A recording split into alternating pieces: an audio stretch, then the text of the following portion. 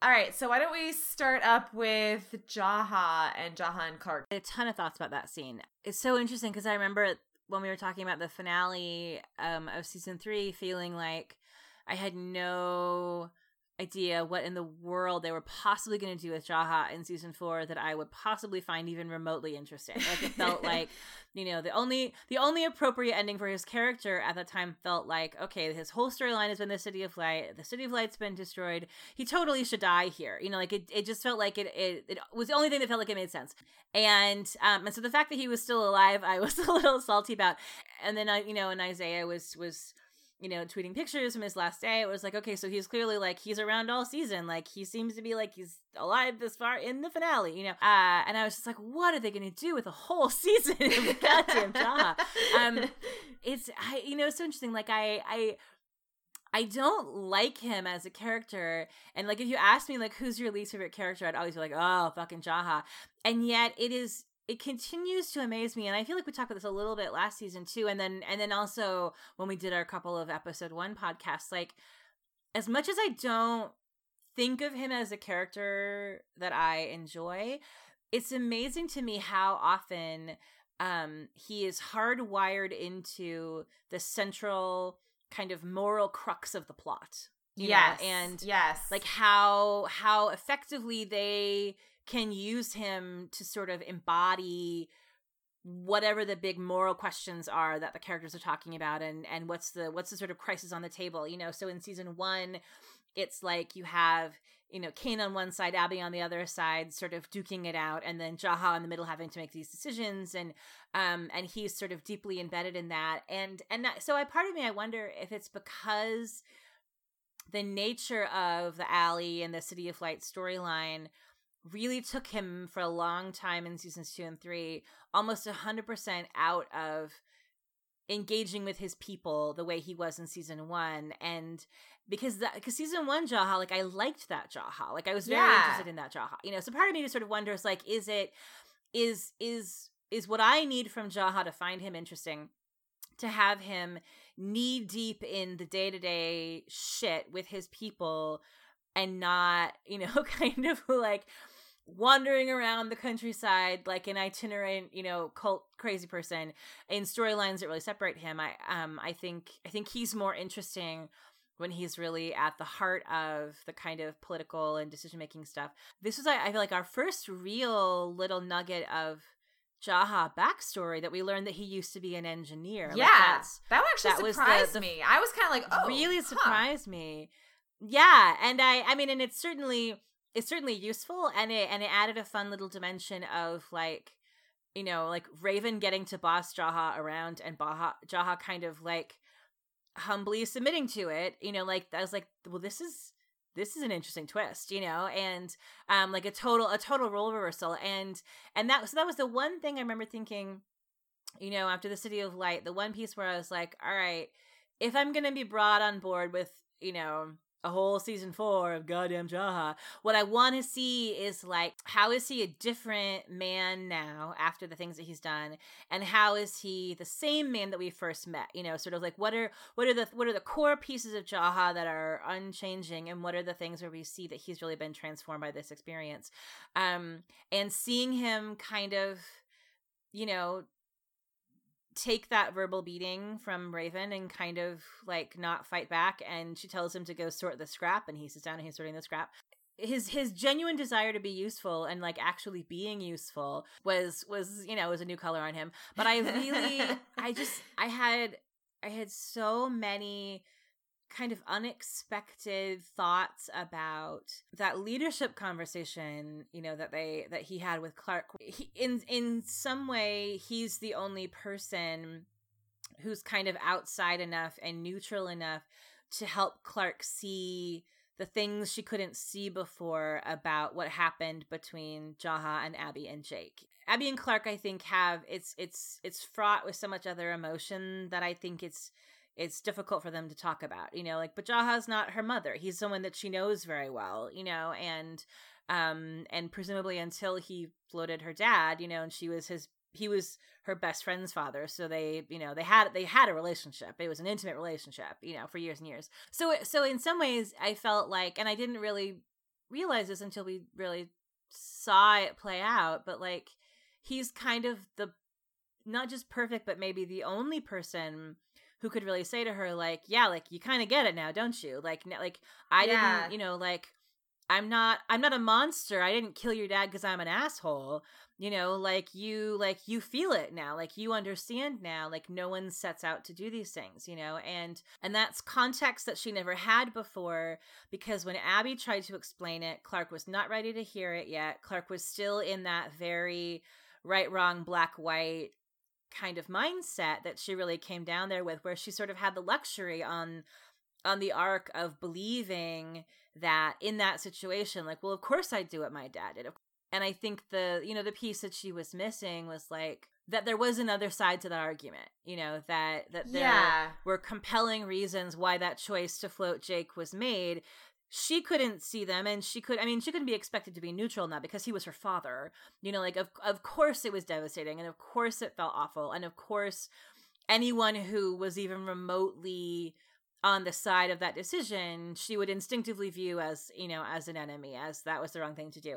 So what I really, really, really loved about this was that it sets up in such a beautiful way that final scene, and the way Bellamy, but also particularly Raven, respond to Kirk's speech to the people at the end, that, you know, we're seeing that I think Kirk's sense of who she is as a person, and I think a lot of her sense of who she is as a leader, I think is really deeply entwined with, even when it isn't like textual, when the story isn't talking about Jake, but I think wanting to be the kind of person that she perceives that her dad was, and wanting to make the kind of choices that he made, and the way that she puts her people first, and the way that she will do anything, you know, to save and protect them.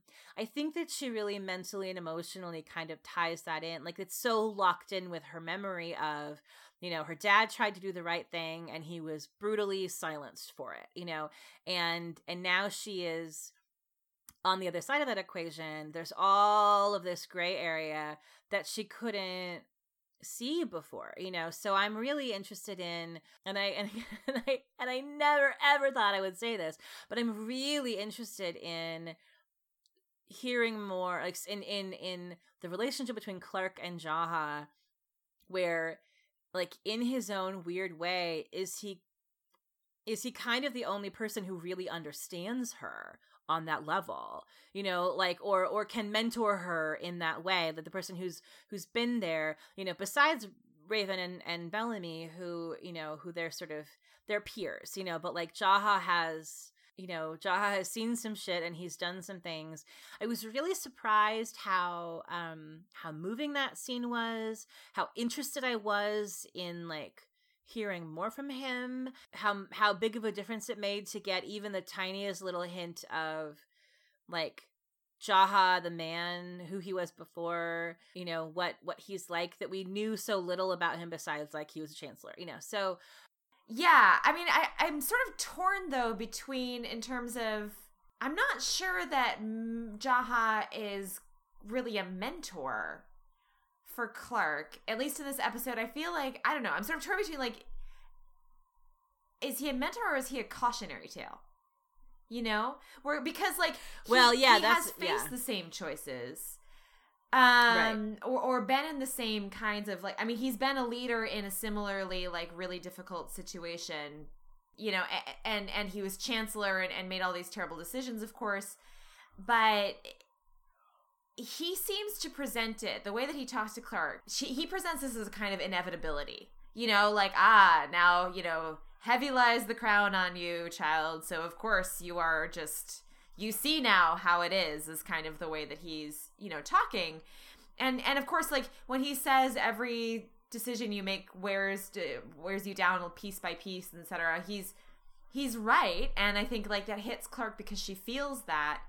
But, you know, if you think about, like, the way that the speech he gives her there kind of parallels the speech that Jasper gives, where Jasper also sort of implies, you know, he tells Clark, well, you know, now you sound like one of those council members who sent us down.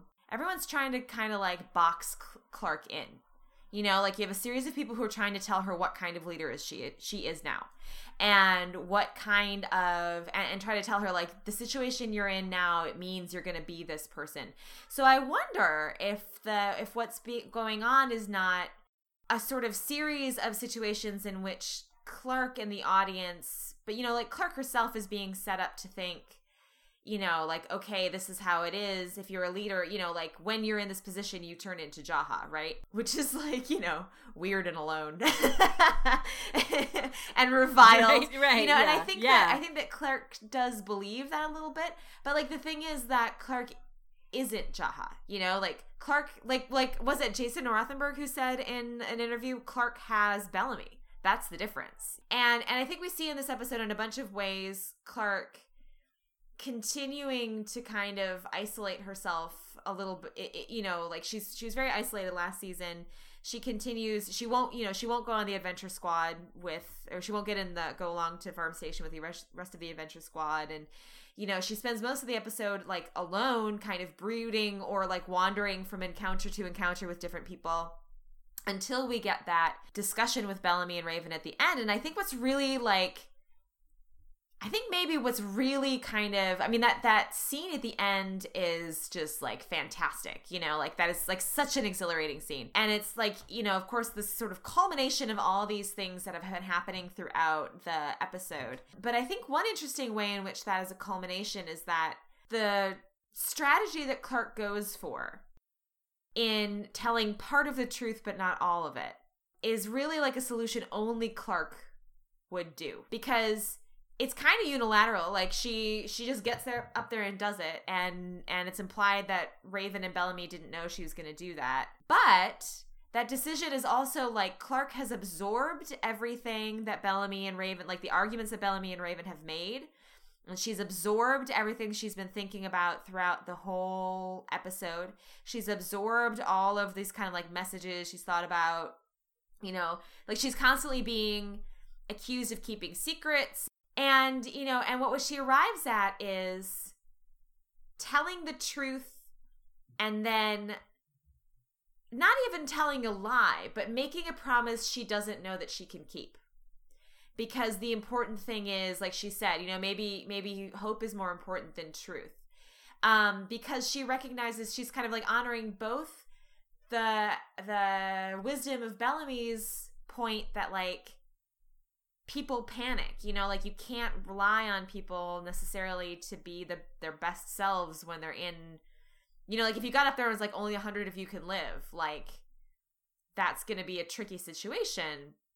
But she also recognizes Raven's point that we survive together. Like we cannot keep, you know, we can't keep secrets. We can't repeat the mistakes of the past. And she doesn't repeat the mistakes of the past, you know, like, so like, I think that last scene is Clark absorbing all of these different lessons, or all these different sort of ideas that she's been kind of going around having, listening to throughout the episode, and sort of synthesizing them and coming up with a solution that honors all of the wisdom from the various people that she sort of like listens to, particularly Bellamy and Raven.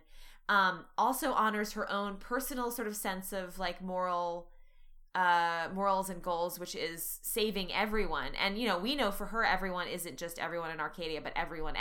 And she figures out how to do it in a way that is going to optimize the possibility of keeping the promise that she made by giving people the most motivation and the most hope. And so like, and that's a decision, that's a solution that Jaha would never in a million years have come up with. Like Jaha would not do that. You know, like Abby wouldn't do that. You know, like Kane wouldn't do that. Like that's, but I think especially Jaha, because like obviously Jaha is the quote unquote, is like the adult, is the kind of old guard leader that she's sort of juxtaposed with.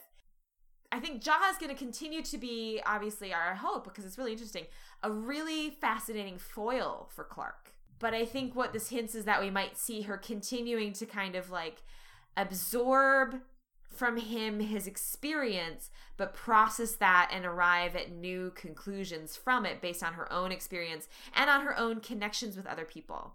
I think she will continue. The mistake she might continue to make, it seems like, is trying to sort of like isolate herself emotionally, put too much burden on her shoulders, and not let Bellamy and Raven, but particularly Bellamy, because, you know, like, Raven's mad at her now, not let them shoulder the burden with her.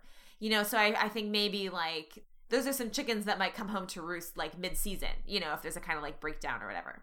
One of the things I think is really interesting to, you know, to think about sort of in the context of that little Bravenlark leadership sort of trifecta, which was just,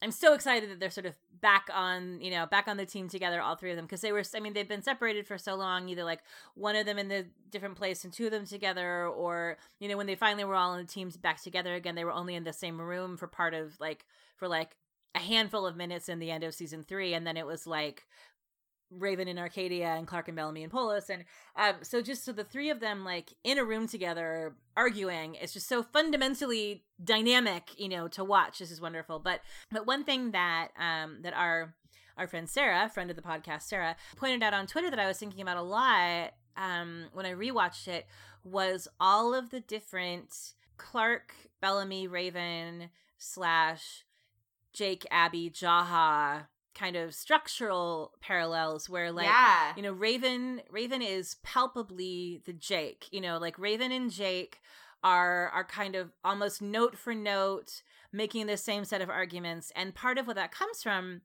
I think is a, you know, because they're hardcore science people, I think there's an awareness that they have of what their own limitations are. And they both were like, we need more brains on this. And they trusted in a way that initially Abby and Jaha did not trust, and that initially, you know, Clark and Bellamy were skeptical. The trust that people will do the right thing, and that somewhere out there is an answer. It isn't in my brain, but it might be in somebody else's brain. And the way that scientists collect data and make decisions is really about like casting the net as wide as possible and looking at every possible option and gaming it out. And so there's an optimism, you know, and we saw this with the culling too. Like, there's an optimism in Jake's belief that people would respond in a way that sort of brought out their best selves, and that somebody somewhere would have the idea that was the one piece that they were missing.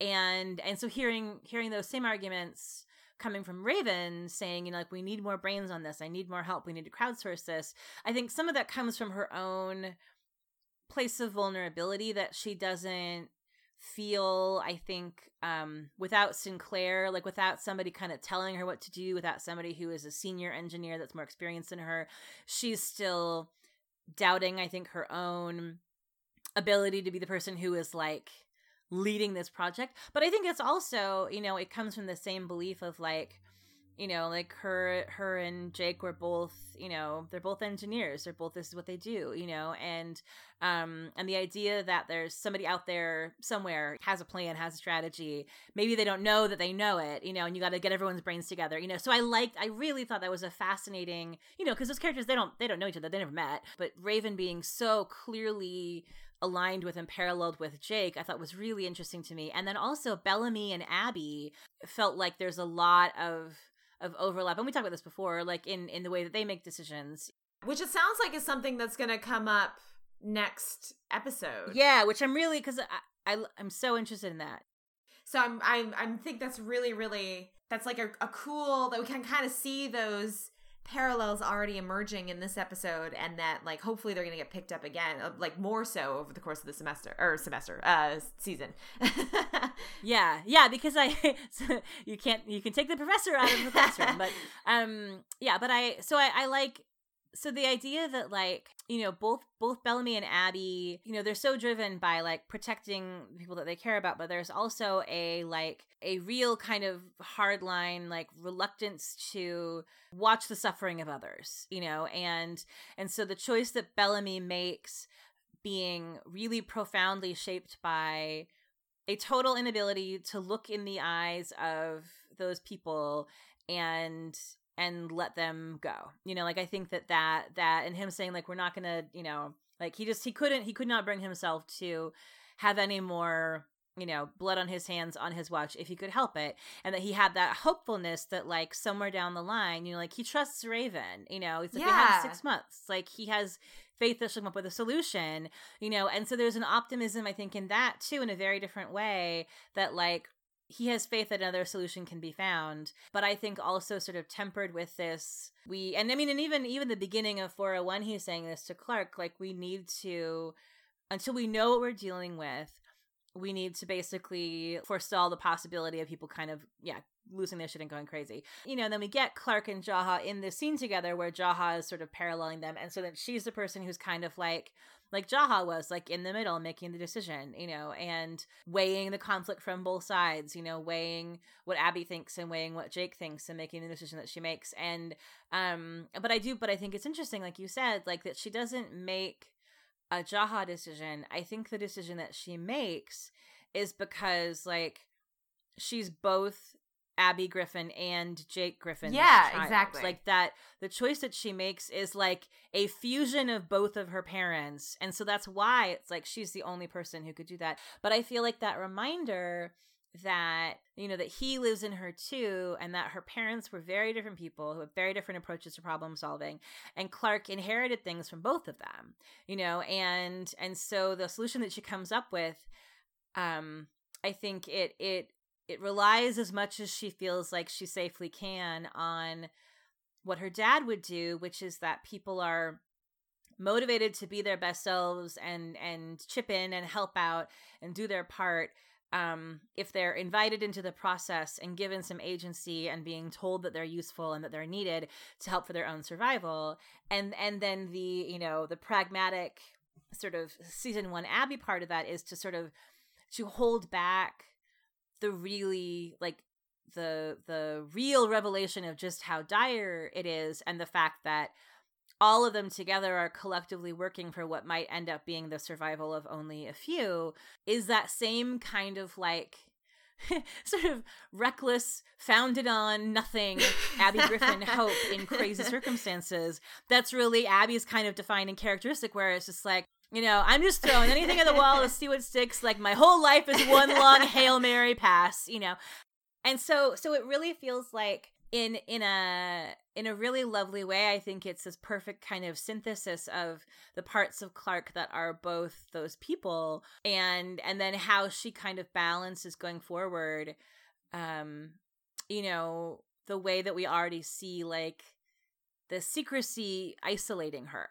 So I think, and I do think you're right, that I think it's setting us up for a kind of a trajectory where we see that the core different thing that keeps a person like Clark from becoming a person like Jaha is that Jaha was never not isolated, like even from Wells, who is his primary relationship that we see him have, in the show. We don't see, we really only have that one flashback where we see them together. Like we get very little of them together, but there doesn't seem to be, they don't have nearly the kind of relationship that we see, with Clark and Abby or Clark and Jake. So it's like, so even from his son, and, and of course, and then we have no idea how long, like Jaha's, presumably I'm assuming his wife is dead. We have no idea how long. So he's always been this person who's kind of like isolated from the people around him, partly because authority can do that, and partly, I think, inclination and nature and choice.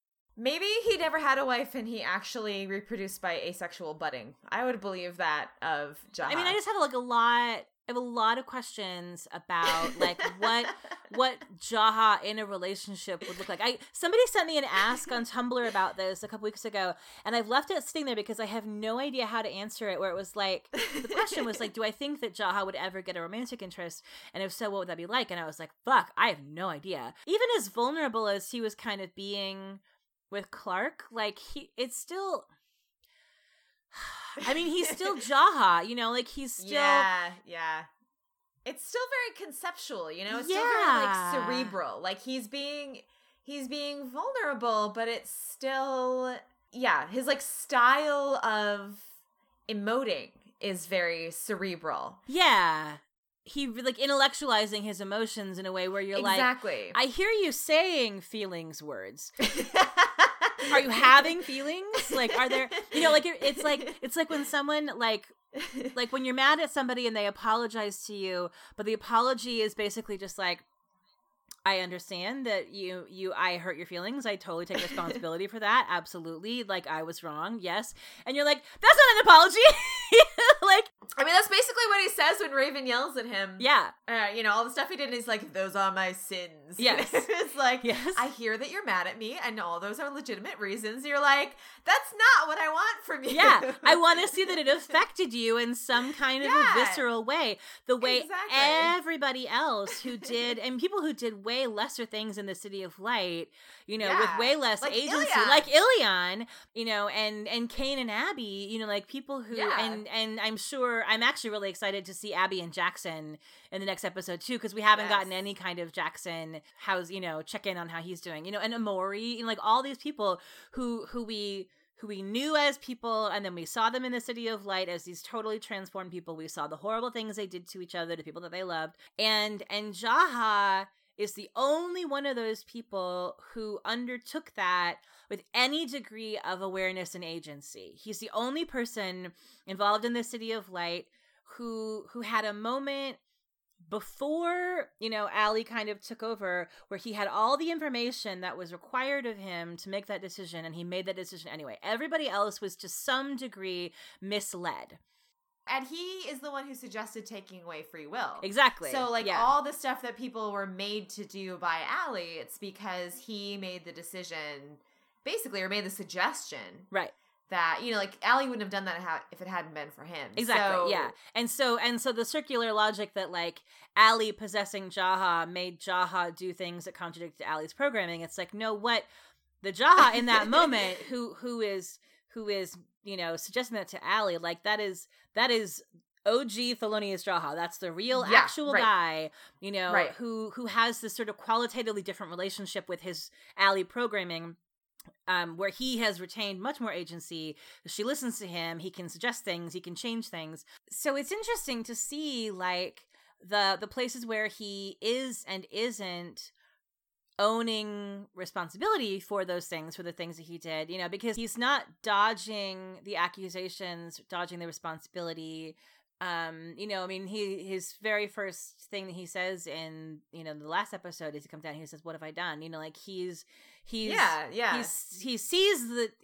that the things that he did caused terrible damage, and they're weighing on him. But it does also feel like, that season 1 Jaha who always kind of finds a way to slither out of full acknowledgement of his own complicity in the shitty things that he does. Yeah. It's like, he's still that guy. And he'll shave his head and don, monk's robes and a hair shirt. Yeah, but there's just something, I don't know, I still feel like there's something kind of a core missing, which is interesting, and it's kind of a question of, I can't really put my finger on if it's missing because that's something in the writing. Is that in the text? Is that supposed to be there in Jaha's character? Is that something in the performance? Is it some combination of things? It's hard to figure out where exactly, where to locate that. But, I feel like, to me, a lot of it, and it's hard, it's hard to know, how much of this is in the writing. I think concrete choices were made to sort of present him to us really from the beginning as kind of a man apart. And and that, I think walking back the thing that they sort of fainted out a little bit and then retracted immediately, of the idea that he was sort of set up to be Abby's romantic partner in that storyline, I think pulling that back, and then, and then in season 2 and season 3, he has these storylines where he's for huge chunks of time cut off from everyone except one or maybe two, people. So I think structurally, I think that's in there a lot. But to me, I think a lot of it is in Isaiah's performance. He's a fantastically commanding actor. He's very, he's very charismatic. His voice is wonderful. He has a really he sort of is an unignorable presence, but he's not playing Jaha with anything like empathy or warmth and anything like kind of a human connection to other people that puts him in a place of real vulnerability.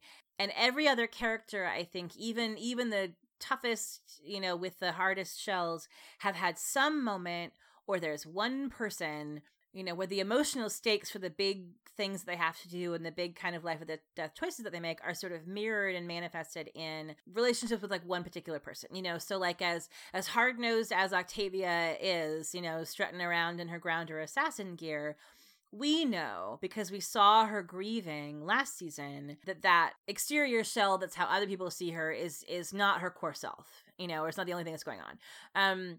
And even Rowan, I think, who is arguably the person sort of second least willing to be vulnerable, person in this story. I think that I think there's a lot of heart in that little moment that he has with Clark when she hands over the chip. Like everyone else had, like, there's something we see, like these people connect with each other, and Jaha, for whatever reason, and I do think, to me, it feels like a lot of it is in the performance. Like even when he was in a storyline with Murphy, sharing space with Murphy, and interacting so deeply, like it. There was just there's a level of remove there, and so I wonder, and I'm sure it's intentional. Like, I mean, Isaiah Washington is like, he's a phenomenal actor. Like this is a choice that he's making, I think, that Jaha always feels one step outside of humanity, that inside this circle, people are living their lives, they're grieving, they're crying, they're having sex, they're falling in love, they're forming these deep friendships, they're emotionally connecting, they're weighing the cost of their choices against, how, like emotional stakes, like all of these sort of messy, complicated human emotion things are happening. And it just feels to me like Jaha is always kind of one step outside of that, like observing it in some ways. Yeah. And it's interesting because, I think the one moment of really like true vulnerability that we have seen from Jaha is that moment in season 1 when he says, "My son is dead." Like that really, really wrenching. Like that. I feel like that's the one moment where I've really I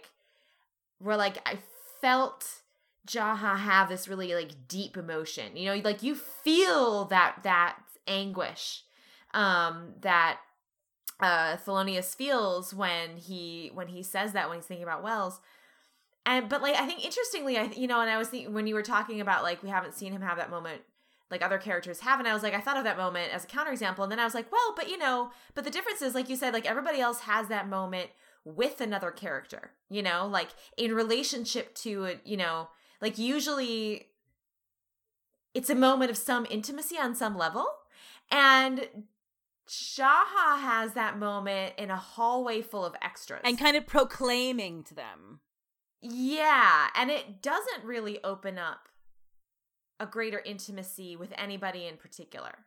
And then that moment, and then that kind of passes, and that goes away. And I think you're right. Like that's another example, I think, probably to show that the performance that Isaiah is giving is a choice, because like he is absolutely capable of conveying that depth of feeling. Oh, yeah. Like that scene proves, like if he wanted to play Jaha as being like deeply tortured in that way, he could do it easily. Mm-hmm. So he's like, just, he's choosing not to. So I think, it's interesting. And yeah. And I wonder how much of that was like, this is one of the things we'll never know, but you always wonder how much of that, like, did that start as Isaiah's choice that they started writing to? You know what I mean? Yeah. Like, did they find the character through Isaiah's kind of like acting choices? And they're like, okay, Jaha, he's got that remove. He's one step out of humanity, which makes him perfect for Allie, right? Like he's logically the guy who's going to be most comfortable with Allie because he's already a little bit like feelings, arm's length.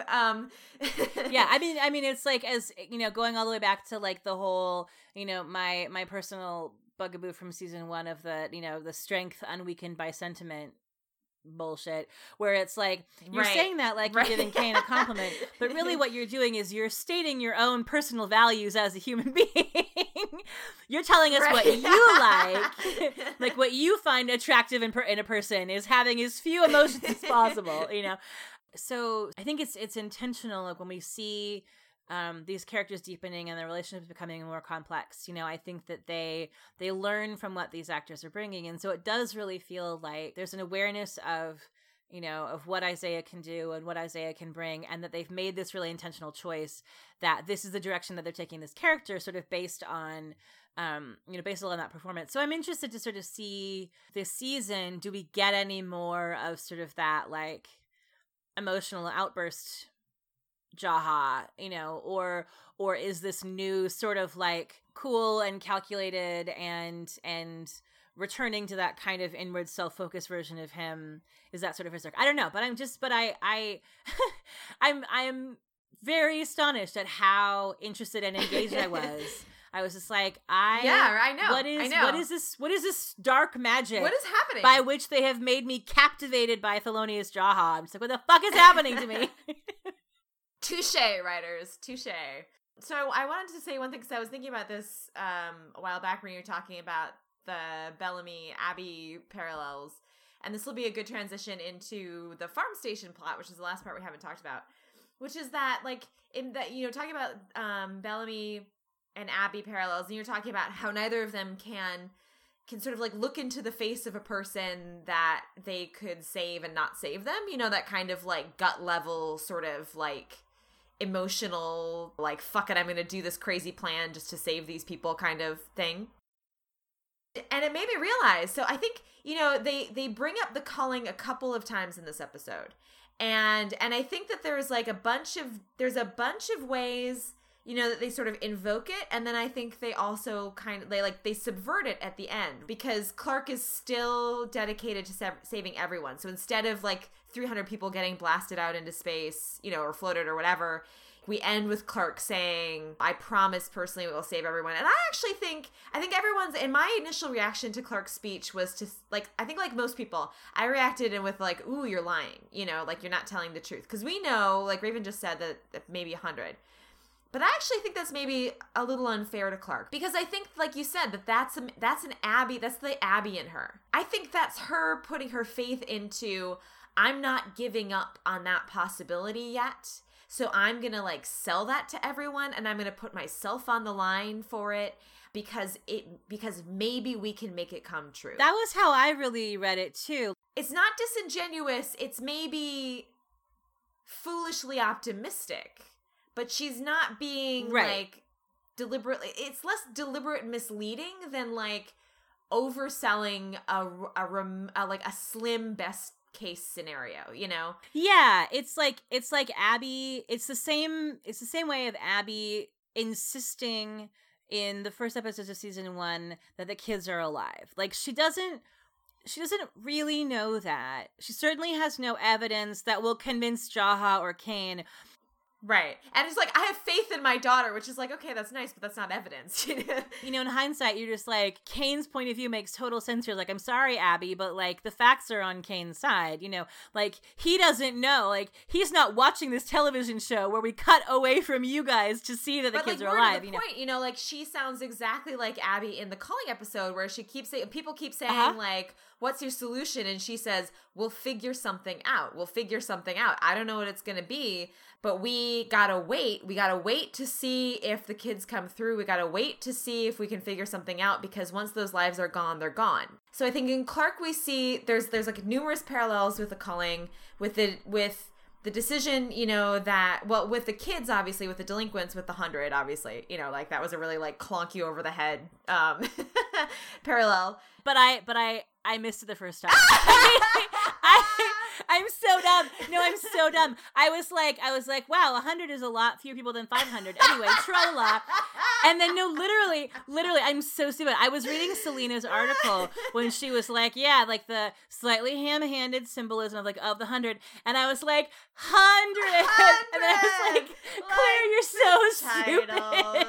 Oh my God, you are so precious. So anyway, I love you so now much. I'm just like, oh, yes, 100, the 100 people sent to Earth to save the, like, we're on the same page. We've come full circle. And now I'm on board. But initially I was just thinking of it as like, that is 400 fewer people than Raven had planned. That is amazing. Anyway, I adore you. Confession session. I'm really stupid. Okay. So we have a bunch of parallels to the stuff with the 100, and but then we also have a bunch of like references to the Calling, and so I think Clark's decision at the end was definitely a sort of callback to the Calling, and I think a subversion of the Calling. This is a way where Clark is not Jaha Redux or Jake Redux or Abby Redux. Clark has absorbed and learned from all of those examples and is, trying to do something new or like find the way that Clark always does, she tries to find another way. But also I think on the other side, on the farm station side, I think there's a ton of Calling parallels too. Because of course, the emotional stakes for the Calling were established for us through the redheaded guy and his daughter who is going blind, and all those sick people who of course Abby is the one who has to look them in the face. She's the one who's treating all these people who are suffering the effects of oxygen deprivation. She's the one who knows this little girl who speaks to the father. She's like in the show, she's the person who has encounters with these people, to whom the 300 people who are going to get floated are not theoretical but actual human beings, and she's also the figure in the story through which the audience sort of connects, and realizes that these aren't theoretical, these are actual human beings. And so I think there's a lot of parallels between Bellamy and his decision at Farm Station and Abby and the Calling, because again we get the series of the way that kind of the abstract problem of survival. We need the machine to theoretically save 500 people who are kind of over there. The way that gets complicated, and the sort of the emotional stakes of the decision for Bellamy and what finally makes it for him is we get these repeated sort of moments where he looks at that little girl and he looks her in the eye several times. He looks at Riley, so we have a child and an adult, right? Who we learn about them, we become connected to them. It's partly through Brian, but mostly through Bellamy. Bellamy's the one who recognizes their humanity, and their vulnerability and the fact that this is their only chance to save them. That's what drives his decision. And once again, we have Bellamy making the Abby choice in that situation rather than the Jaha and Kane choice. Exactly. If season 1 Kane were in that room, he would choose the machine over the slaves. And if season 1 Abby were in that room, she would choose the slaves over the machine.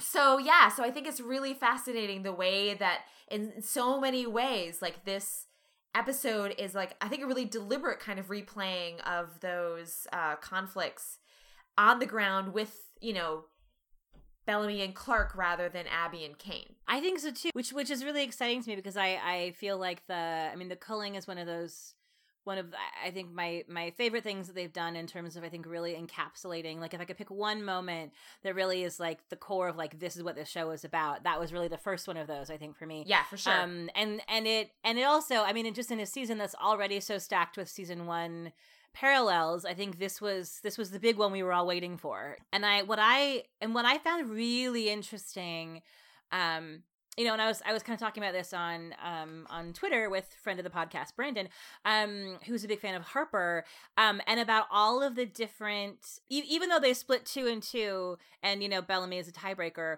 all 5 of them come at it from a totally different perspective.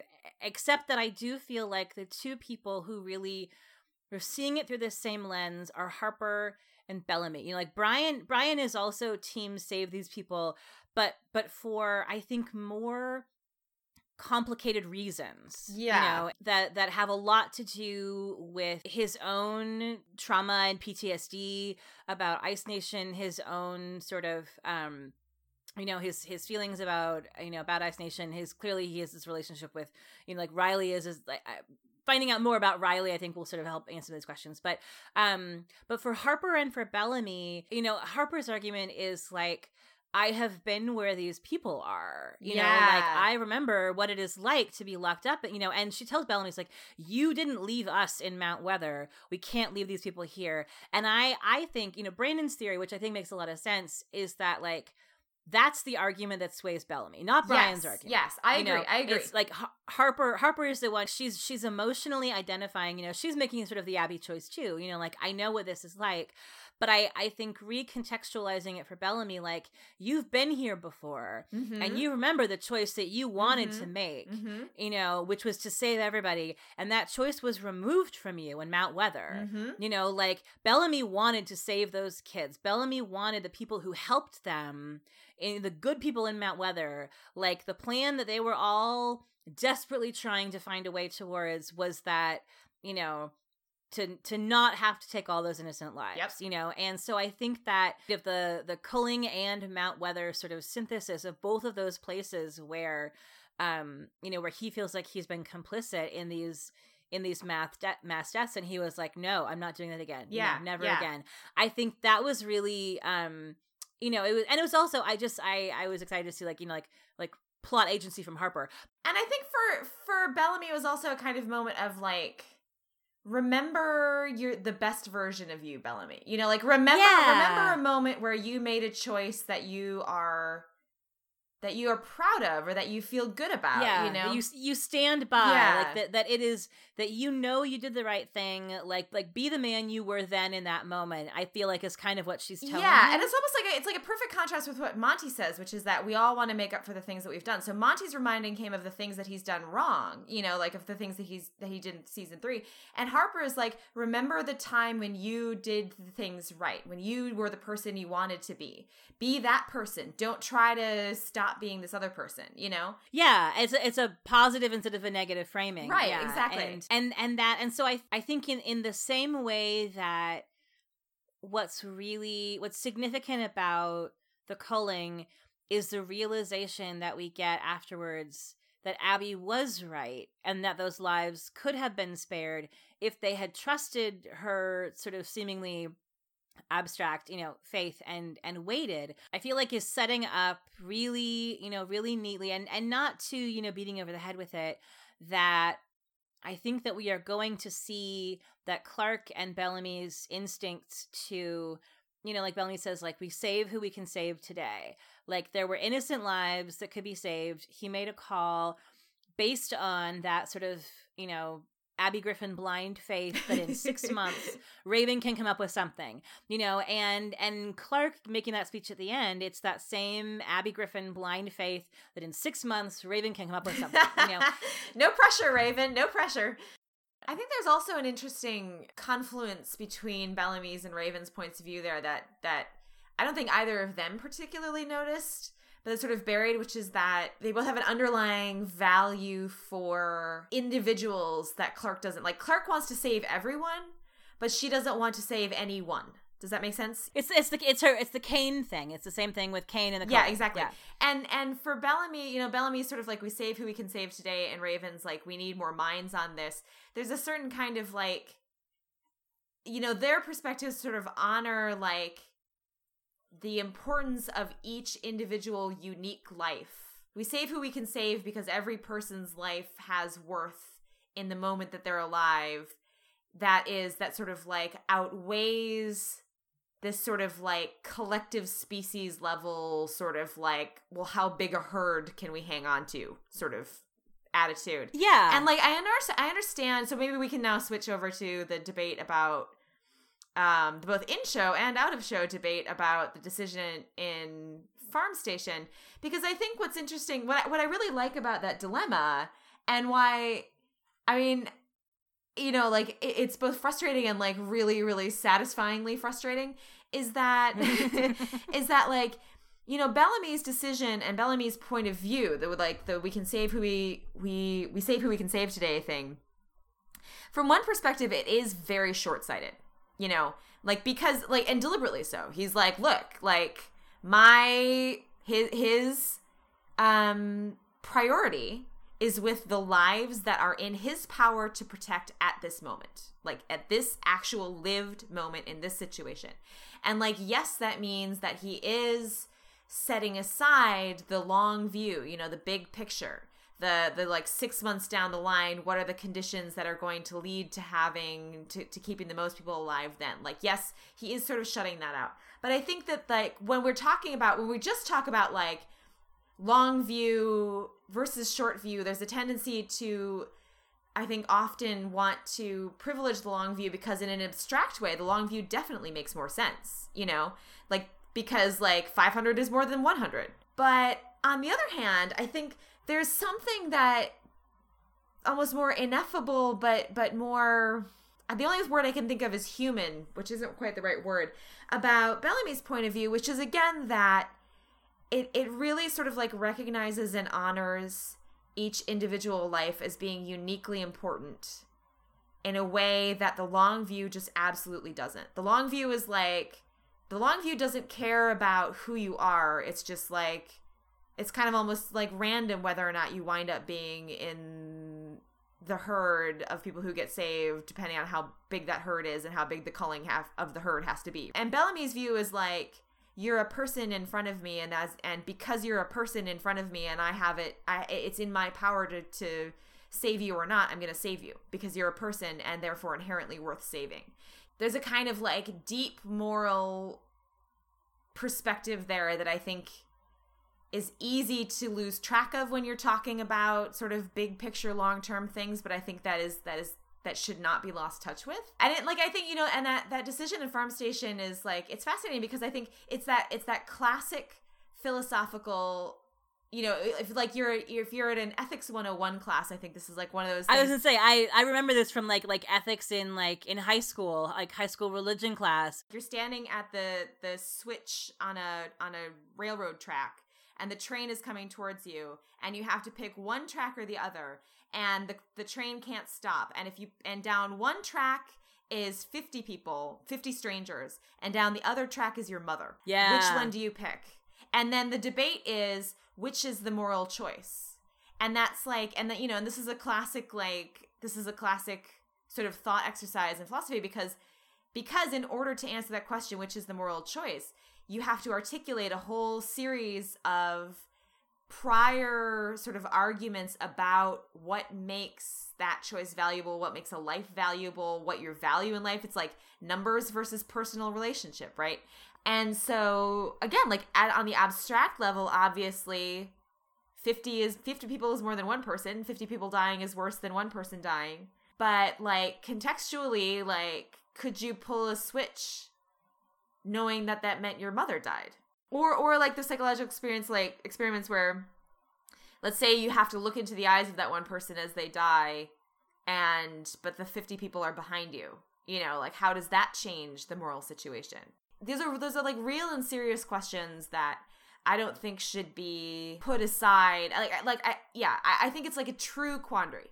The quandary that they're in. Yeah, and I think the thing I think is really interesting is the ways in which that, like, and again, like, if we're gonna meta about meta, but like I think one place where I guess a facet that I think is really interesting that's hardwired into the way we watch television, the way we watch this television show. Like, I don't think there are very many people in this, in the fandom who felt the exact same gut punch for the Grounder massacre as they did when Lincoln died. Yes, exactly. So like on an abstract level, you could put yourself in Bellamy's position and say, the right thing to do is always to, killing more people is worse than killing fewer people. The right thing to do is save, maximum lives. But the gut punch is the relationship, is the looking in their faces as they know them,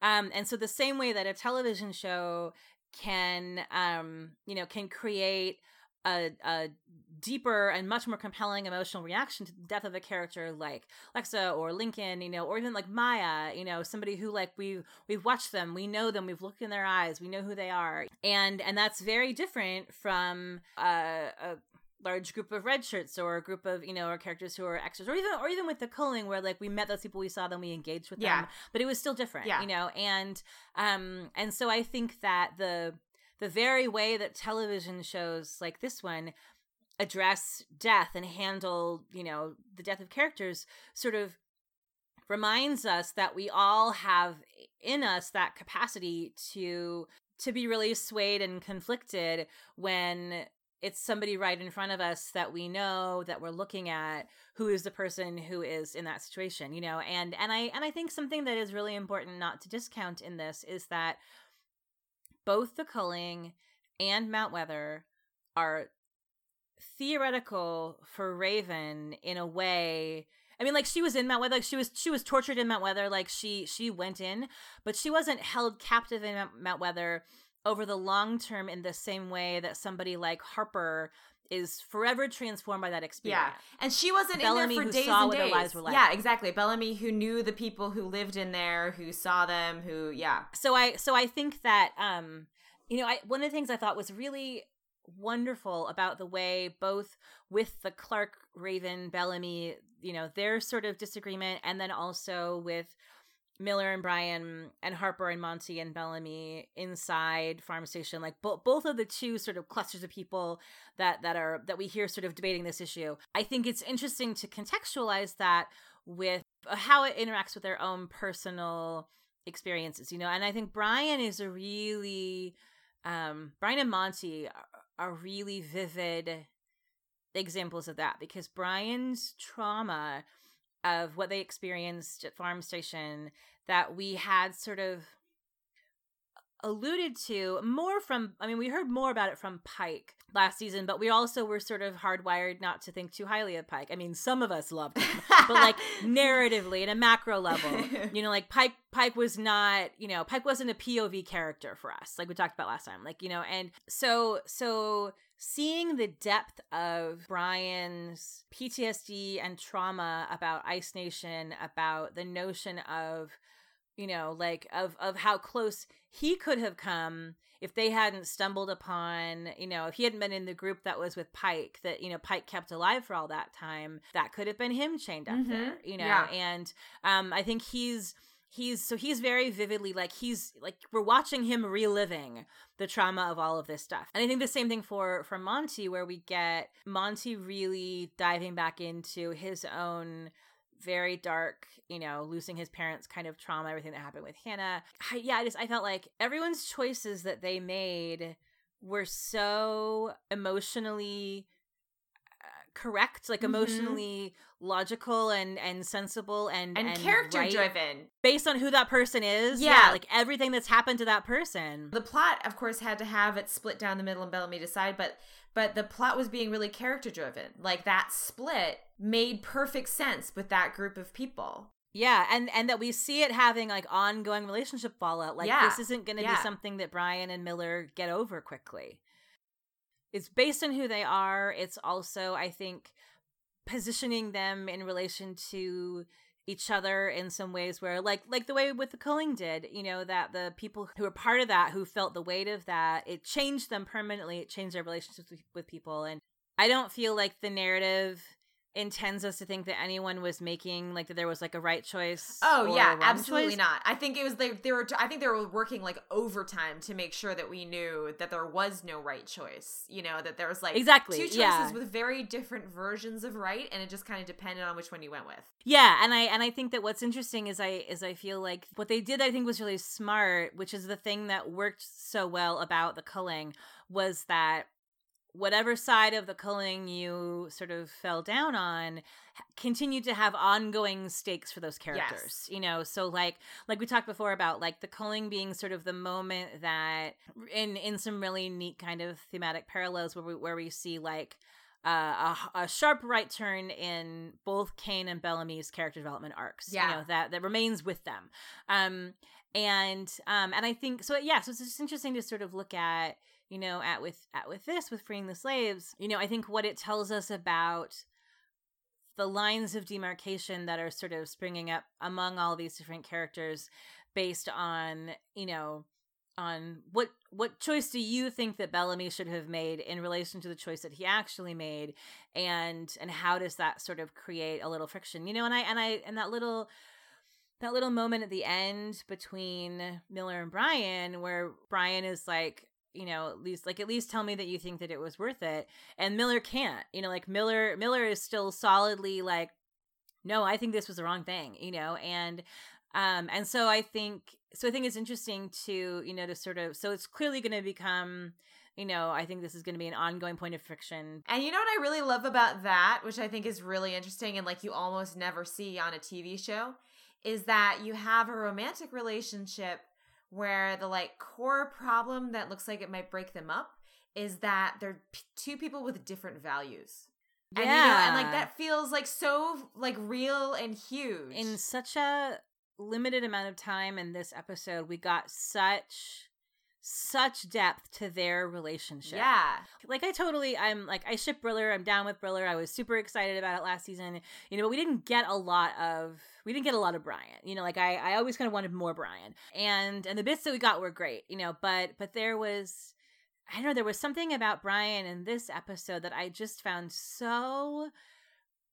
I just felt for him so deeply at every moment, at every turn. I just felt Jonathan Weitzell's performance was so wonderful, but I felt so deeply Brian's anguish. And, and they're sort of arguing at the beginning when Miller says, if you were so all, team Pike, like, why did you, help us remember the Grounders? And Brian just looks at him like, I can't fucking believe you're asking me this question. Right? Yeah. Like, I did it because you were going to die, you fucking asshole, because I love you. And I feel like that comes back at the end. Like, my heart broke for Brian because, when Nate says, well, like, we're cool, and he's like, no. Like, do you feel like do you understand, like, why I think that was the wrong call? And Miller's like, no, that was definitely right. And I feel like, because I think for Brian, what became apparent is that Brian would make the choice, would think about like, how does Miller feel about this? Miller is the most important for him. Miller's life is most important. Like Miller being okay is most important. And Brian told Miller, I compromised my values to protect you. And what Miller basically says, Brian, unintentionally, but what he basically says is like, I won't compromise my values to protect you or to do what is most important to you. And I think that's like, that is so real. And like, that is heartbreaking for Brian, for him to, and in a way where it's like, I don't blame Miller, like, this is what I mean. Like, it's a different value. Oh, no. It's just like, Brian has been confronted with the fact that Miller does not or cannot love him the way that he would like to be loved. And like, that is just like, oh my God, like that is such a hard and painful thing to face. And that's the kind of like that is irreconcilable differences, Yeah. Oh yeah. Yeah. Well, and I think what's really, what I loved about the way their relationship is sort of, this kind of fracturing that we felt happen in this episode is, there have been like, sort of rumors and whisperings and things like that perhaps Jonathan Weitzell's not with the show anymore, that he's on another show, he's got a larger role. And so there was sort of some supposition of like, okay, did they have to, for contractual reasons, write Brian off? And I think everyone was sort of braced for like, please don't kill another LGBT character. Yeah, please don't do it. Please don't do it. Please show us that you've learned, and please don't like reawaken the wrath of your fandom where we all go, I can't fucking believe you did that again.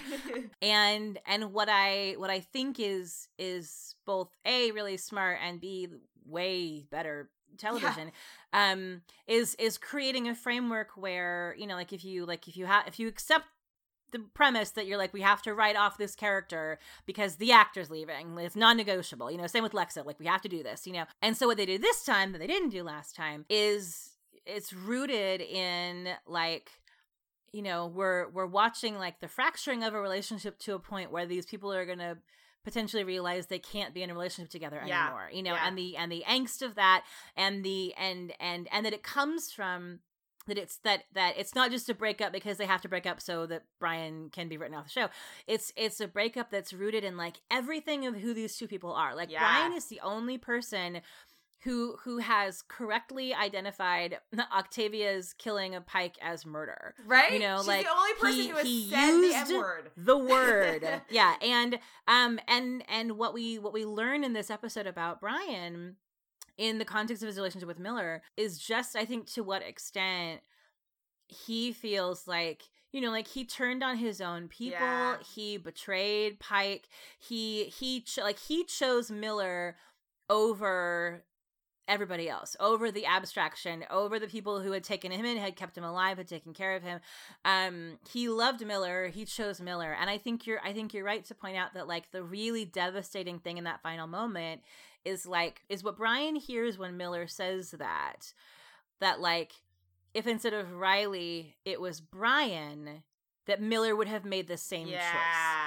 That might not have been what Miller... It certainly is not what Miller intended. I don't know if Miller knows he said that. I don't think he does. But I think that's what Brian... I think that's what Brian heard him say. I think so too. And like the great thing about this episode is that it sets it up so that you clearly understand what both of them are feeling and thinking and what they hear from each other in that moment. Yeah. So like you completely understand why Brian heard that from Miller, and you completely understand Miller's perspective and why he would say that to Brian. Like there's no bad guys in this breakup either. Like everyone's really deeply hurt, but there's no bad guy. There's just like there's just a kind of like, they're at loggerheads, like they've reached this point of profound differences in values and differences in expressing and sort of manifesting love. There's just like, it's a relationship problem, and not just like a problem because they're in a relationship and the relationship is falling apart, but it's like,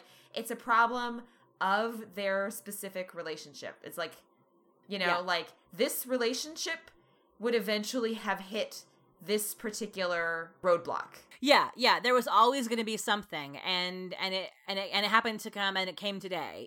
But it was always there. It's totally organic. I think that's why like that moment really hits, is because it really grows out of this relationship as they've depicted it, and they pick up those threads from season 3 like so deftly and build on them. I was really happy to see a bunch of stuff, not just Pike being murdered, but also the conflict between Brian and Miller that existed in 3A, and the compromises that they both made as they were lying to each other. Like, they spent half a season lying to each other, and they never talked to each other, never addressed it in the second half of the season.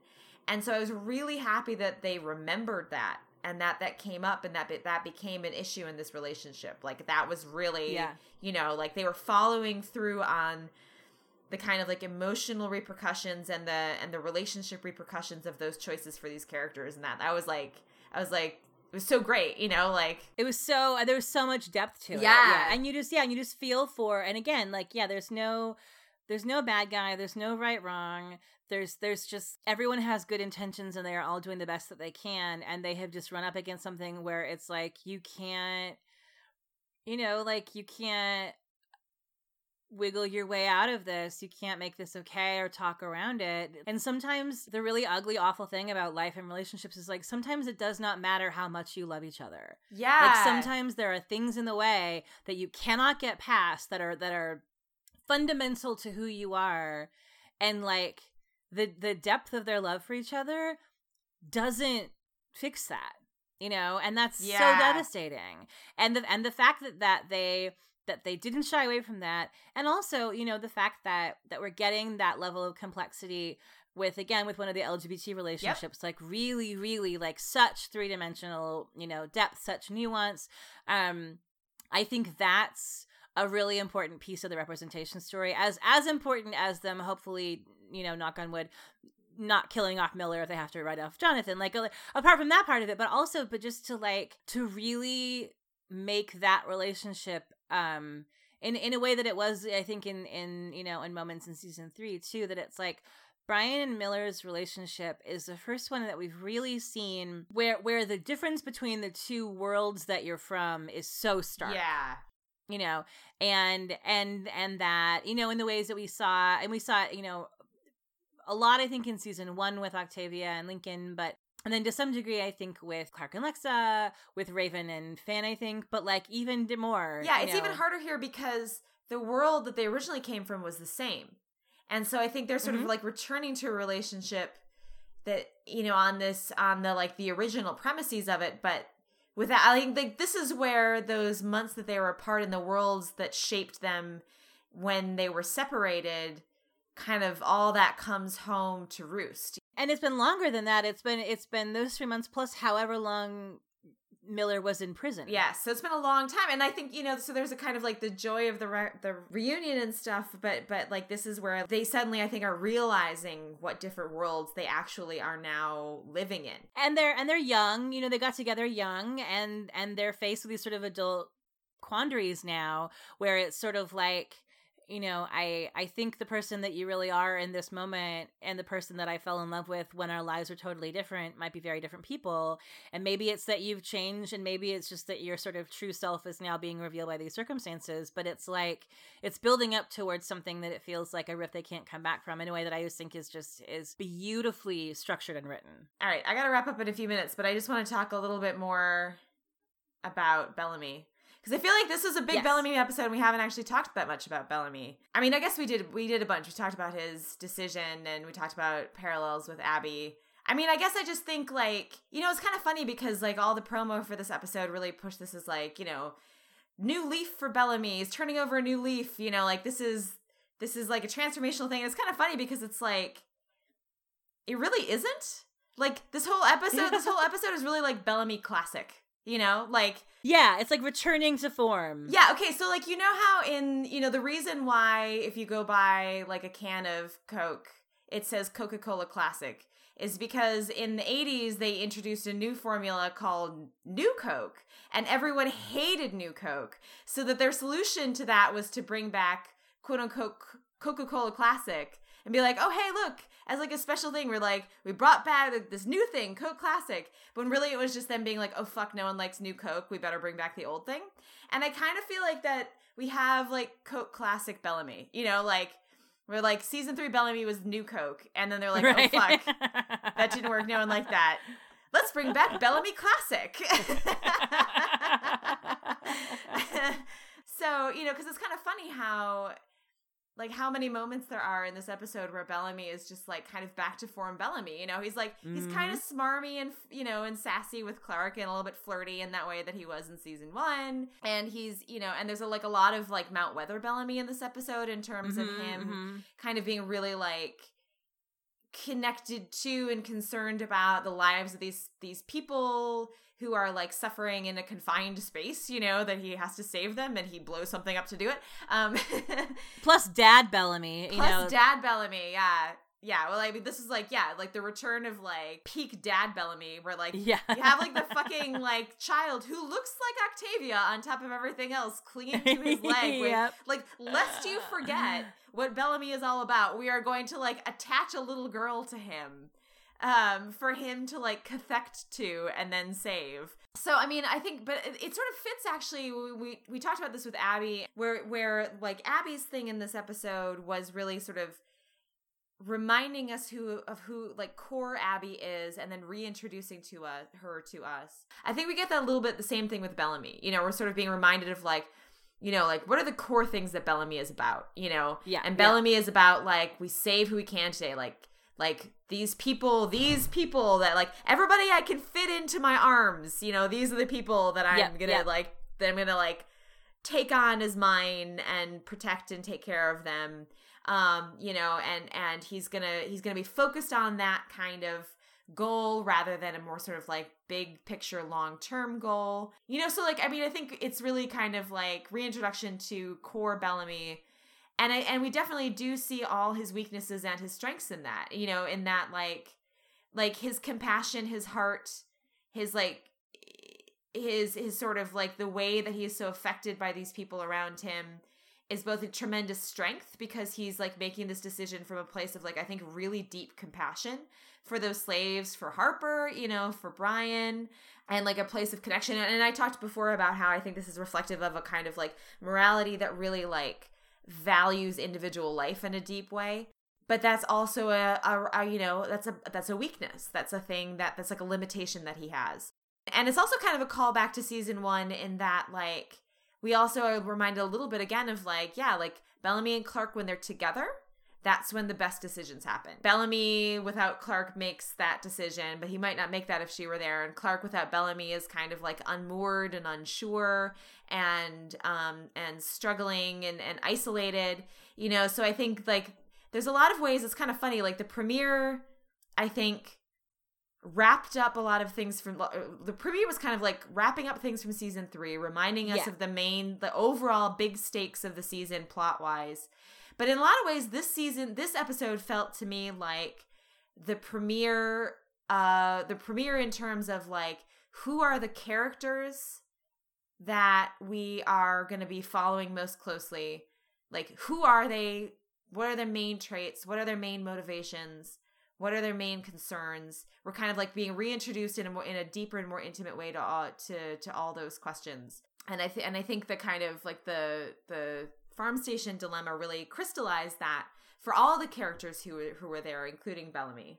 I think you're totally right. And I was thinking a lot watching this episode about all of the things that we heard at Unity Days of the cast saying like it really feels like a return to season 1. And I think some of that is structural, that it's like one, like we talked about last time, like one A story that everything else kind of is a tributary off of. But a lot of it also too is I think that it's really bringing everyone back to the kind of the core pieces of their identity without like erasing the things that they've been through and the choices that they made and the stuff that happened, but really like deep core self and the things that really shape them and drive them. And it really is just like, it's just so good to have old Bellamy back. I love Bellamy Classic.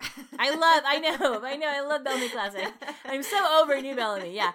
Give me like Bellamy 1.0, It was really great to see him in this episode, that he didn't apologize for the choice that he made, even when people disagreed with it. Yeah. Both for him and for Clark, I think there can be, not with each other, which is something that's great in their relationship, but with other people, a tendency to second guess whether they did the right thing when someone they cared about is pissed at them. Like, I make the best choice I have available to me based on the things that I know at the time, and then someone else is like, how the fuck could you do that? And then you're like, oh God, which is so relatable and human. I mean, it's like we all do that. But I really liked when he comes back, and he's just like, I made a choice. This is what I did. Yeah, I did too. And I thought it was so great that he neither apologized for it, nor was he defensive, nor did he discount or ignore the repercussions of it. He was like, this is the choice that I made.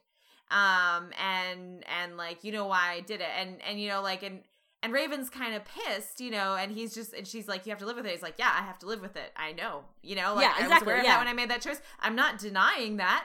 I definitely made your life harder, but yeah, but also I did what I did, Yeah. And I think, and that's new. I mean, that comes from him, but that clarity of sense of self, that's a new twist on, he's old Bellamy. He's making the choices that, classic, Bellamy 1.0 would make, but the way that he, stands by that, yes. I think is our way of showing like one of the things that they're setting up really, really deftly, I think, with all three of them, with Clark and Bellamy and Raven, that we really sort of started tugging the strings at much more strongly, I think, in this episode, is the evolution of all three of them as leaders. Yes, I agree, yeah. Like Raven's awareness that she has to be a different person now in a world without Sinclair, and that Clark and Jaha scene. But really, I think where that comes for Bellamy is not just like accepting the reality that he's often going to be the tie-breaking vote, and thus, even though it was 3-2, it wasn't 1-4, right? But he was a tiebreaker, and he was the person which puts him in the position that it's him and not Harper who is gonna have to own that and carry the weight of that, and he just kind of is like, okay, and so I'm interested in kind of how that sets up where he goes next and his arc over the course of this season, in terms of how we start to see him, kind of rising as a leader, both separately, on his own, and then also, and the fact that they're very clearly reestablishing, the Clark and Bellamy unit, which is wonderful. But but him as his own person too, that he, Clark is his partner, but he also didn't do what she asked him to do, and he doesn't apologize for that, and it doesn't turn into a fight. He's just sort of like, here's what happened, I was like, ooh, okay, so he's like, he did the thing, and he's not torturing himself for the consequences of doing the thing. And I think like, and I like something also new, and I think in or newish kind of in his and Clark's dynamic. Although this is more maybe a solidification of something that's been developing, is like part of what makes them so functional as a unit is like, I mean, Clark was like clearly like annoyed, you know, like she was not pleased with his decision, but she also just like, she immediately pivoted to like, I mean, I think like they both just accept each other's decisions. Like same thing with Bellamy at the end after Clark, you know, misleads the populace about their chances. You know, Raven's pissed and Bellamy is like, well, all right, that's what we're doing. Yeah. You know, so I think like Bellamy and Clark very much, they kind of like, I think they trust each other's instincts. So like Clark is willing to accept like Bellamy, if that's the decision that you feel like you needed to make, then she trusts that, you know? And so she's like, okay, she's just kind of like, okay, this is where we're at. So now we're going to like sort of pivot to a new, to deal with the new circumstances. And Bellamy's the same way. He's like, okay, you know, that may not have been the call that I would make, but that is the call that you made. You know, like I trust your instincts. I trust your decision-making. So now we're like, what are we going to do from this point forward? And so like, so I think that's really like, that's awesome. Like, I love that. And I think it's like kind of a culmination of the relationship of theirs that has been building. But and I think we said this a little bit earlier. I am really glad that with that development, we have Raven to be there to push back on them.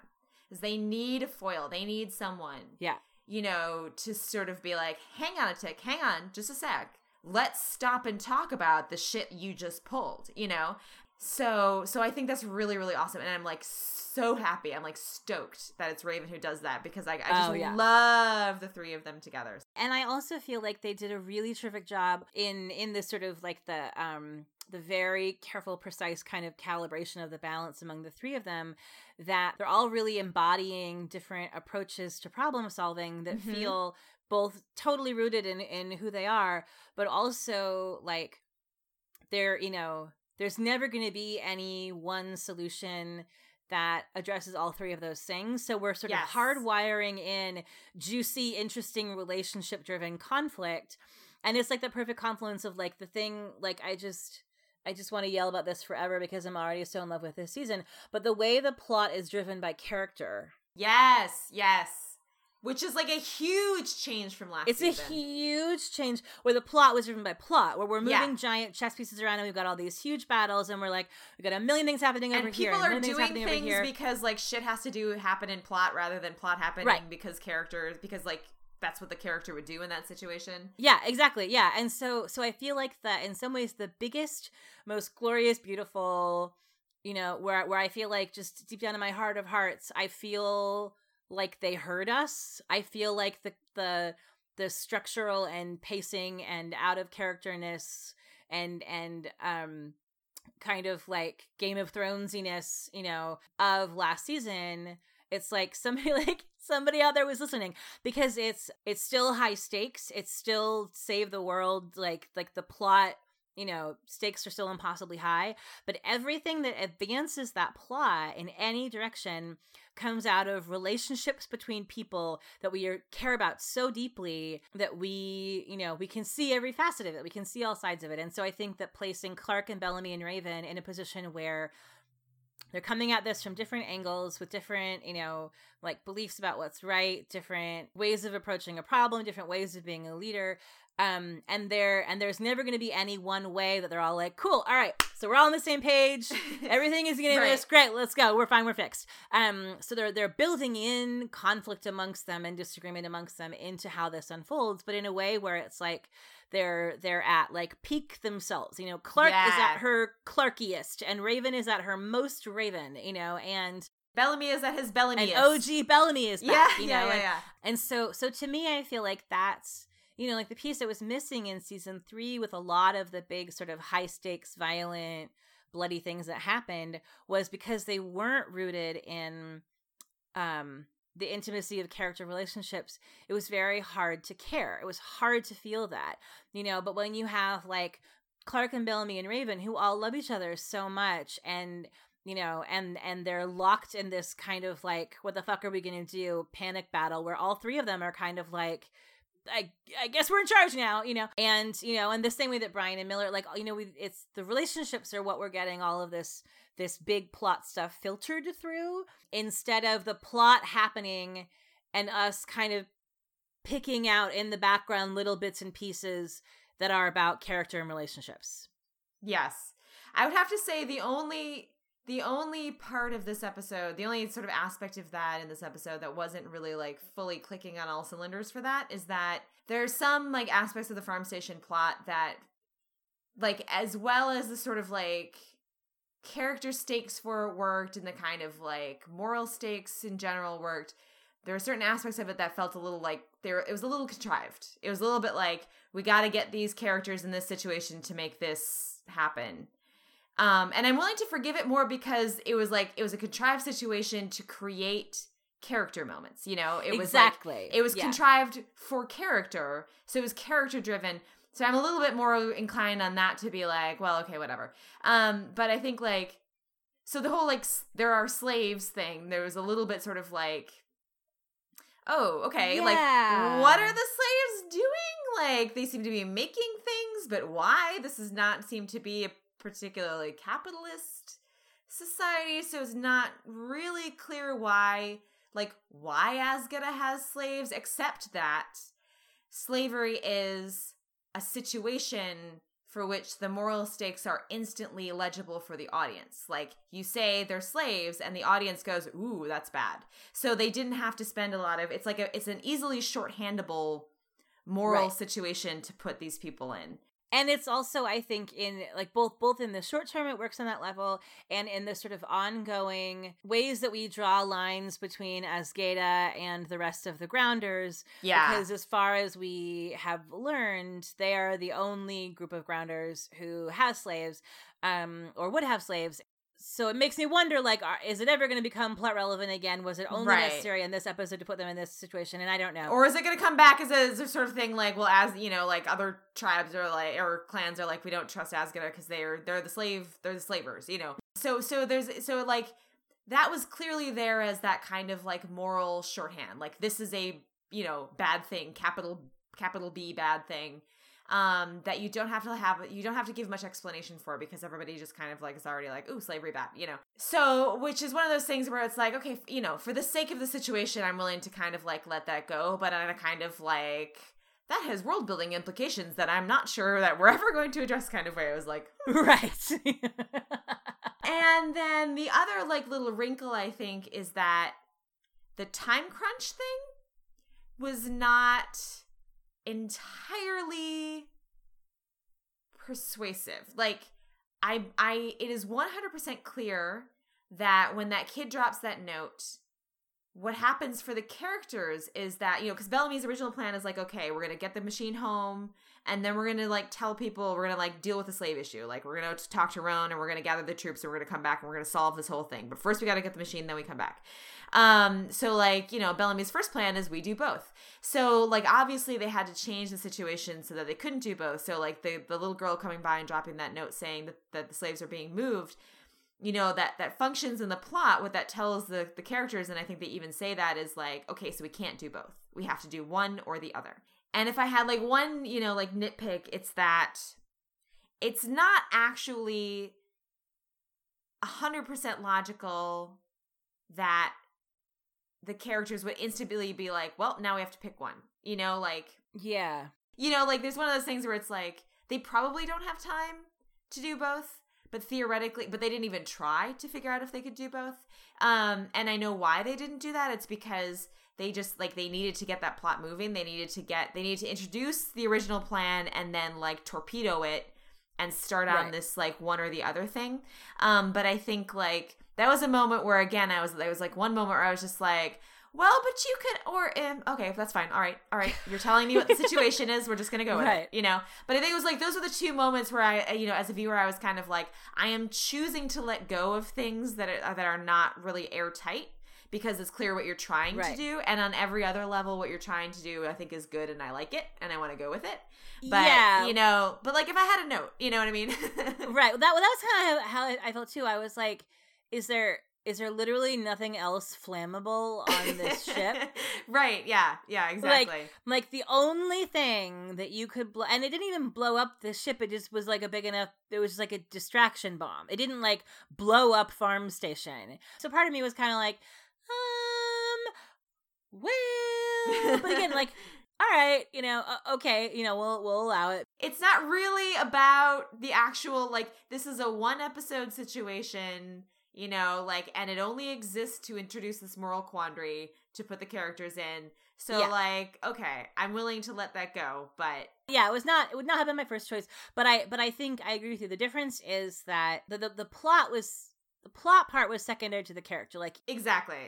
In advancing the plot, what it does is it tells us, without a Hail Mary from Raven, they can only fit 100 people into Arcadia, and they have nowhere to put anybody else. Exactly. Out of, like, 6,000. Yeah. So it introduces new, like, difficulties to the plot that will have ramifications. Exactly, yeah. And that's super significant and clearly is going to have a massive, massive, massive ongoing impact. Yes. It's what prods Clark into, misleading everybody into getting Raven the hands that she needs, because it's like, now they have just, like, the one lifeboat. So all that's all legit, but that does not take story precedence over the emotional impact of that choice on Bellamy and everyone looking at Bellamy, waiting for him to make a choice, and then judging him for the choice that he made, or agreeing with it or disagreeing with it or whatever. And the huge amount of character work that storyline did in terms of establishing who these people are, again, where they're at emotionally, where they're at relationally with each other, what their values are, what choices they're going to be making. I think this, like, sets us up to understand what each of these characters values and what they're going to be privileging. So, yeah, so exactly. So there's a lot of plot ramifications, and I think this will also have ramifications for the coalition. So have political ramifications, but, like, all of those in this episode are really secondary to the character work that it does, and the character work that it does is good enough that I'm kind of like, I'm willing to do the hand waving necessary to, to deal with that. And I can just kind of let that go and go with it, because what you did with it, I feel like, is good enough. Exactly. Okay. That concludes our podcast for Heavy Lies the Crown. That wonderful Shakespeare quote. That line. You had to do it again. It's been 4 hours. I'd almost got it out of my system. The real quote, for everyone who wants to know why I'm being such a dick, is "Uneasy lies the head that wears the crown." And I just feel like if God gives you a chance to use iambic pentameter, you're supposed to take it. And that's why we say Belark as we discuss. Belark. In our because it's iambic goddamn pentameter. Exactly. We are fucking Shakespearean. Also loopy. We will be back. We will be back next week with our podcast on episode 403 entitled The Four Horsemen, which is a very... That sounds cheerful. Yeah, portentous title. So, yeah. Thanks for listening. See you next week. Bye.